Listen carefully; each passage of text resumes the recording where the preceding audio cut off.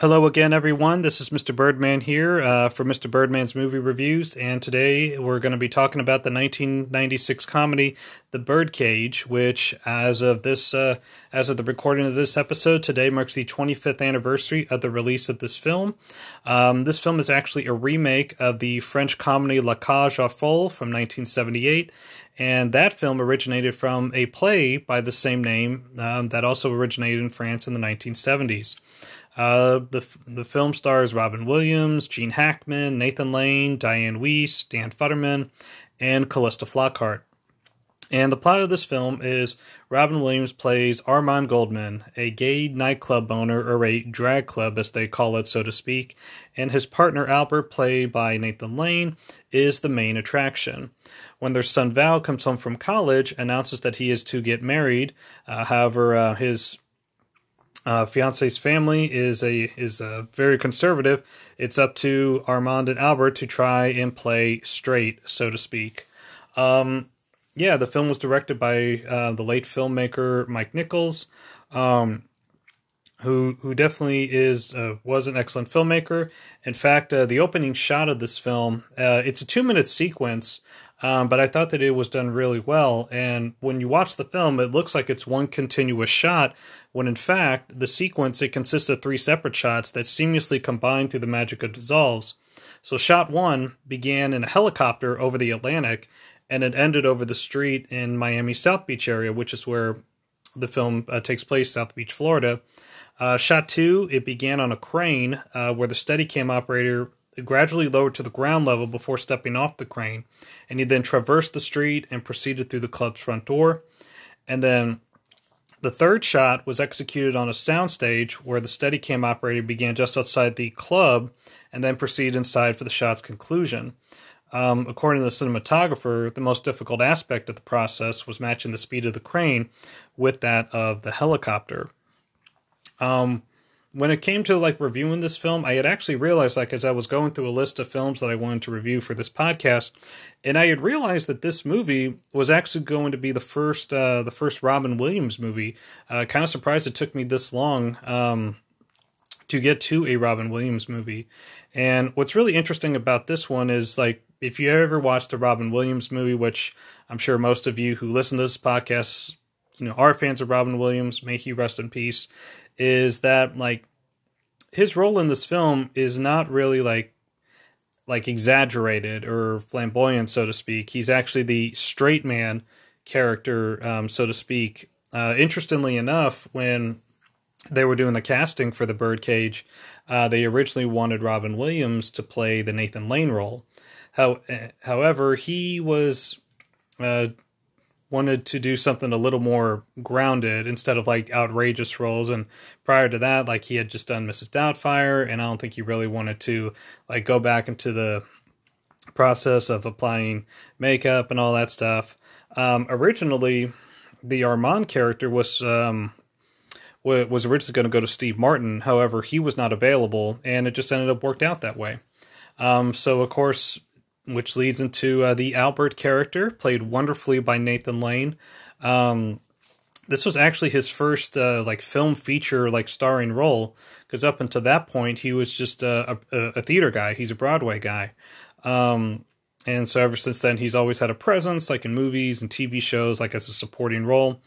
Nathan Lane is hilarious as this overly exaggerated, flamboyant partner, drag queen, or whatever, and he's just really hilarious. It may come off as a stereotype, but Nathan Lane and Robin Williams, they work together very well, and you believe that they are this couple, and that they love each other. They may not be as affectionate with one another, but you can tell that they really do care for each other. My mind was still blown at the fact that, they both have done Disney characters, or voiced Disney characters. Robin Williams, of course, is the genie from Aladdin, and Nathan Lane is Timon from The Lion King. I guess Pumbaa got kicked. I guess Pumbaa got kicked to the curb by Timon. Well, it is what it is. Another reason that I wanted to bring up this movie, not just because it was the 25th anniversary, but because when Robin Williams passed away in 2014. This is actually the first film of his that I watched after he passed away. I think I watched it about a week after he died. And what I remember from the coverage of Robin Williams' passing was the fact that all the coverage that the media was focusing on, of course, it started off with Mork and Mindy, then it transitioned like to Good Morning Vietnam, Dead Poet Society, Mrs. Doubtfire, Good Will Hunting. But this was a film that was overlooked in some tributes. I mean, yeah, like, and those that did, like, it was like a very short, quick clip, maybe like 10 seconds at the most. But yeah, I definitely do feel that this is an overlooked comedy. It's really funny. The dialogue and the situations that the characters get into are something else. They were a little bit exaggerated and hilarious, but I definitely like this film.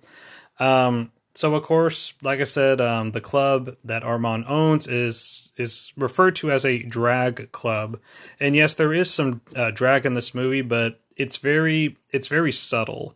In fact, like, we really don't see too many like drag scenes. Like, of course, we see it at the beginning with the performers, and then we see it at the end when Nathan Lane goes in drag for the last 30 minutes.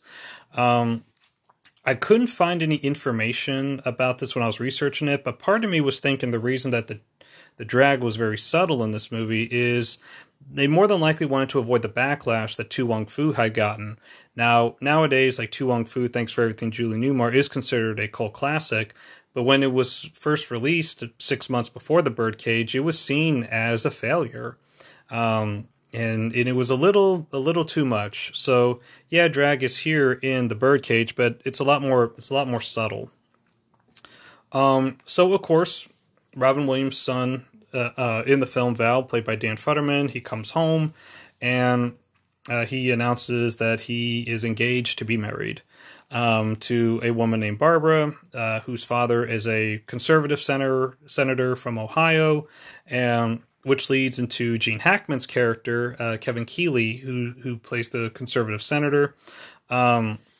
This definitely, like, and like rewatching this film last night, Gene Hackman, they portray him, or they make him at first like out to be like this monster of a human being, just because he is a conservative senator.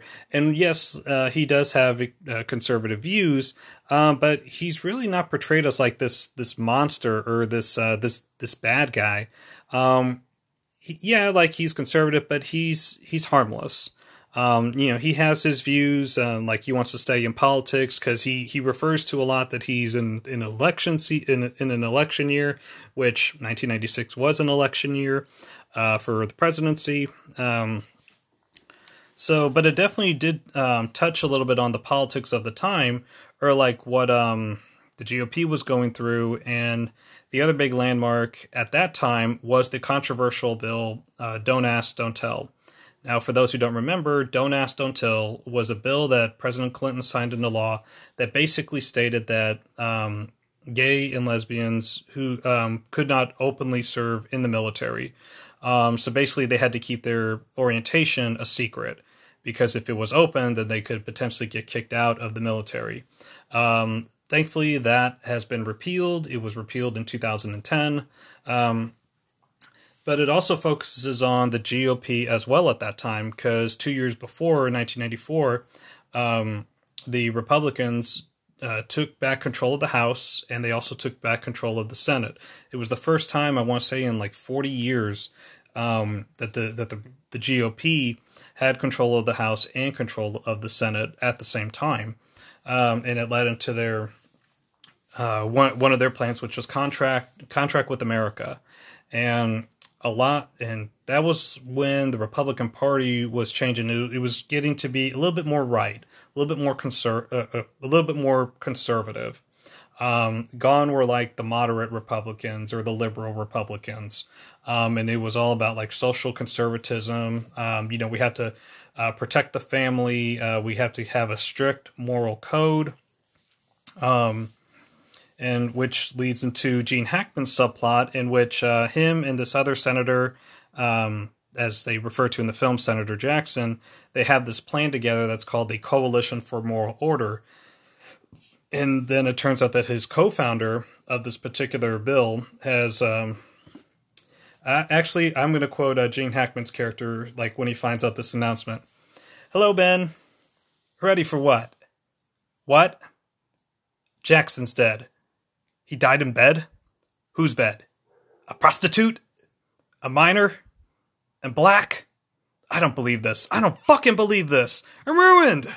So, and of course, Gene Hackman's character, because he was associated with the senator, there's a lot of media coverage, there's a lot of tabloids that are going on. In fact, there are two reporters from the National Enquirer that are following Gene Hackman and his family as they are heading to Miami to meet Armand and Albert and Val, which incidentally enough, Val's fiancee Barbara tells her family that their last name is Coleman, not Goldman, to hide the Jewish heritage, and telling them that they're like straight conservative, and that Armand and Albert are not a gay couple; they're a straight couple. They're a husband and a wife.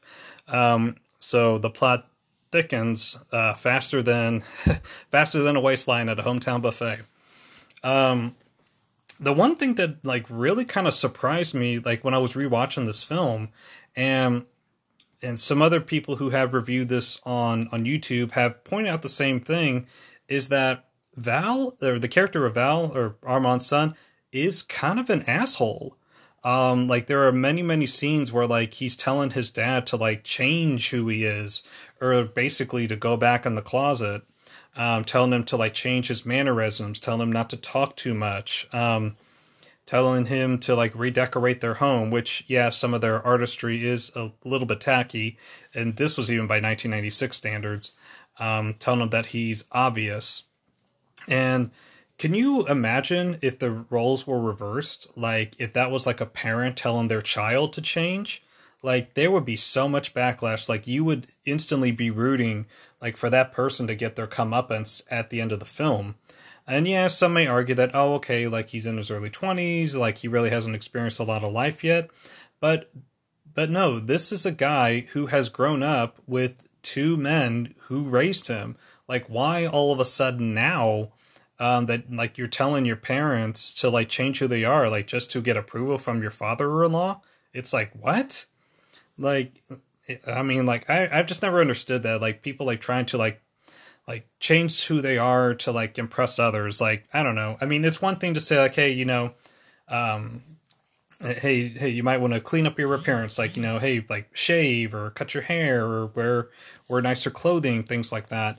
But to change, like, who, like, you are as a person, that, to me, is just very, very shitty. Like, even, like, and this is my own personal example, like even like when I've gone on dates before, like I've had some people in my life tell me like, oh, don't talk about this.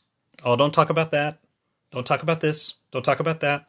And it's like, hey, like, you know, do we want people to know the real us, or or do we just like want to put up like some kind of front? Yeah, especially like with likes and dislikes and what we like, what we don't like, and interests like that.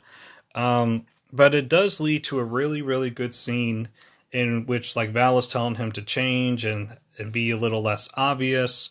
And Armand has like a little mini monologue in which like he tells his son that it took him a long time for him to accept himself.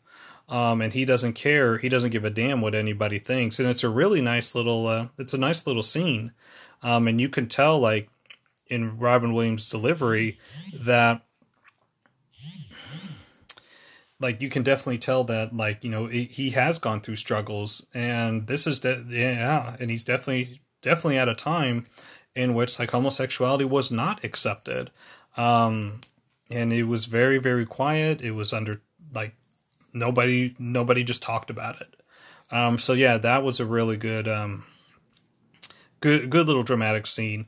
On the opposite side of that, the comedy is where Robin Williams is like teaching Nathan Lane or Albert to act like a man, so to speak, or to pass off as a straight guy. And there's this really funny scene where they're in the restaurant and like he's trying to teach him how to like spread mustard on the toast and how to walk appropriately. Um, even like Armand even tells Albert to like, you know, give him a like an image, and Nathan Lane tries to walk like John Wayne. It's hilarious. And Albert turns to Armand and he's like, "Is that good?" And he's like, "Actually, that was perfect. Just never realized John Wayne walked like that." So if anyone who likes John Wayne and comedy, like, you'll definitely love that little tribute. I remember my dad watching it and he just laughed his ass off. Yeah, and it's a real funny scene.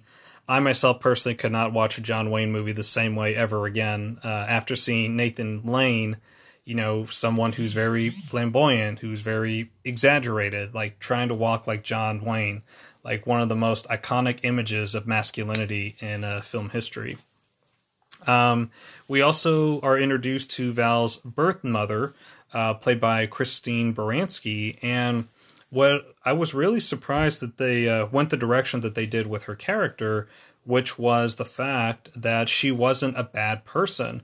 She just realized that, like, hey, like, you know, yes, I'm pregnant, but I cannot raise a child. I want to focus on my career.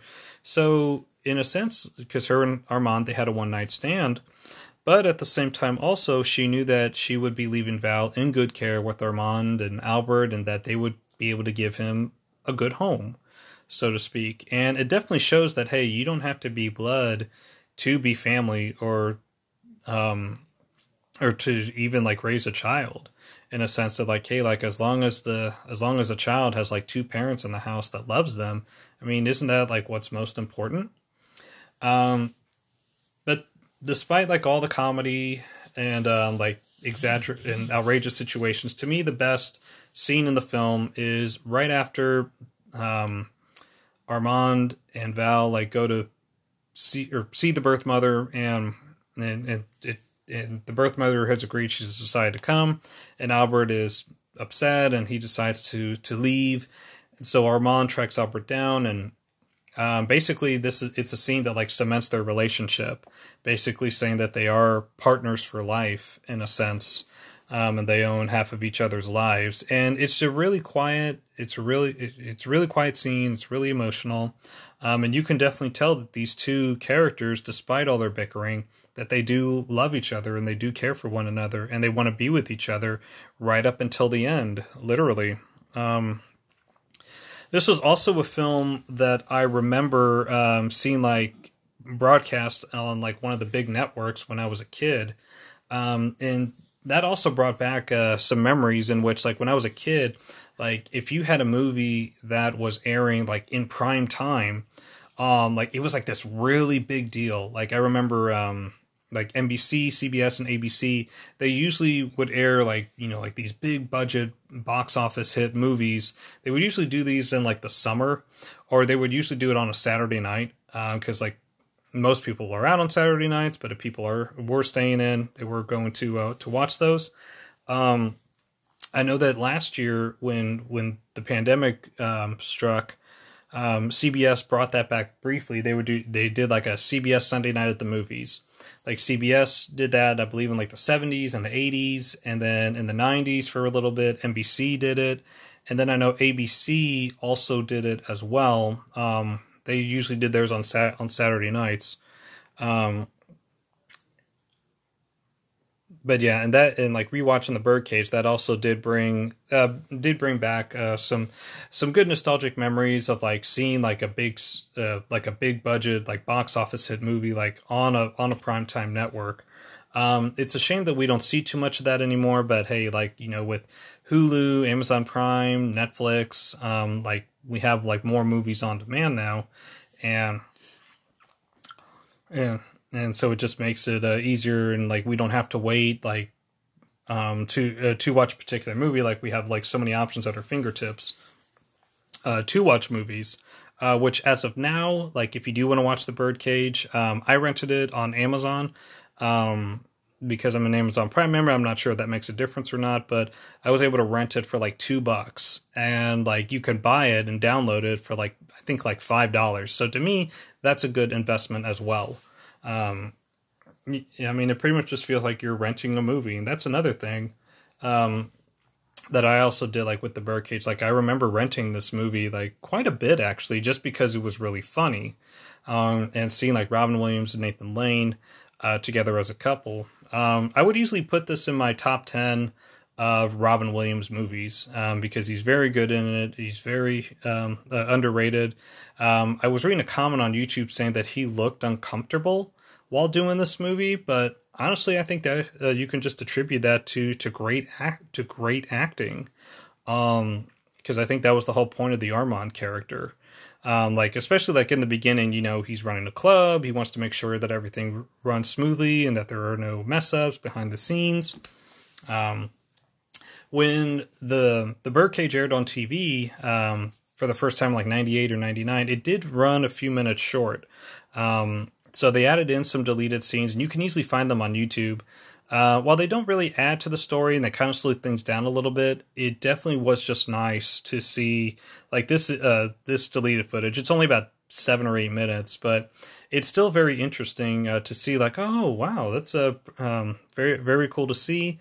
I know. As of now, I believe it's on DVD. Not too sure if it's on Blu-ray, but the DVD that I used to have a few years ago, it didn't really have a whole lot of bonus features. It had like some production notes and like the theatrical trailer, and that was it. Which to me, it's like, hey, come on, like really, like you couldn't even put like those small deleted scenes like on a DVD. It was only like 8 minutes. I'm not sure if it was like a legal issue or a rights issue. I don't know, but still, if you get a chance, go on YouTube, just type in the Birdcage deleted scenes, and you will find it there. So I can't talk about the Birdcage without bringing up the dinner scene. So Val's birth mother, Catherine, she is running late, and Albert, Nathan Lane's character, is locked up in his room. So he decides to come out, and he's dressed up as like this conservative, like middle-aged housewife, like has like a Barbara Bush hairstyle going on, which that's how somebody compared it to, which was really funny. And like on like the performance that Nathan Lane gives as Mrs. Coleman is really quite funny and is very believable. Like Nathan Lane is very believable as like this conservative housewife of a mother. And then there's like this little running joke about about their last name, like trying to hide the Jewish heritage. It's like Goldman. No, it's Coleman. The D is silent, and that makes her some funny jokes. The meal that they're having during the scene, it's like the soup, like the sweet and sour peasant soup. It's really not that good. And there's a scene like where Robin Williams, Armand, and like Val are freaking out, and like Armand slips and falls, and like everybody's trying to hold back their laughter, and and that scene was not in the script. That was just something that Mike Nichols definitely kept in throughout the film. And I can't believe it's been about 23 minutes in, but not mentioning the house servant played wonderfully by Hank Azaria as Agador Spartacus. Yeah, that guy, he just nailed it out of the park. And like he's like portrayed as like this Latin like house servant, which in real life Hank Azaria is not even Hispanic, which is definitely something that could not be done today. But he had realized after filming that he actually based his voice on both of his grandmothers. Well, he created two different voices for the character, one being somewhat of a more masculine voice and the other one being high-pitched. He was worried about the second one being too stereotypical until he asked a friend of his and thought it was more realistic. That's definitely a funny one. So basically, of course, the ruse doesn't go very well. The Barbara's parents find out that Armand and Albert are not really husband and wife, but they're both men. Meanwhile, the tabloids realize that Gene Hackman's character and Diane Weiss's characters are at this club. But thankfully, the Goldmans help them escape the club by going out in drag. They get married and the film ends. So basically, the moral of the story is, just be true to who you are. And if somebody tries to tell you to be somebody that you're not, stick to your guns, because hey, you never know what their story might be. So yeah, those are just my rambling thoughts about the Birdcage. Yeah, and if you've seen the film, I'm sure that you love it as much as I do. And hey, thanks again for listening, guys. And this is Mr. Birdman signing out.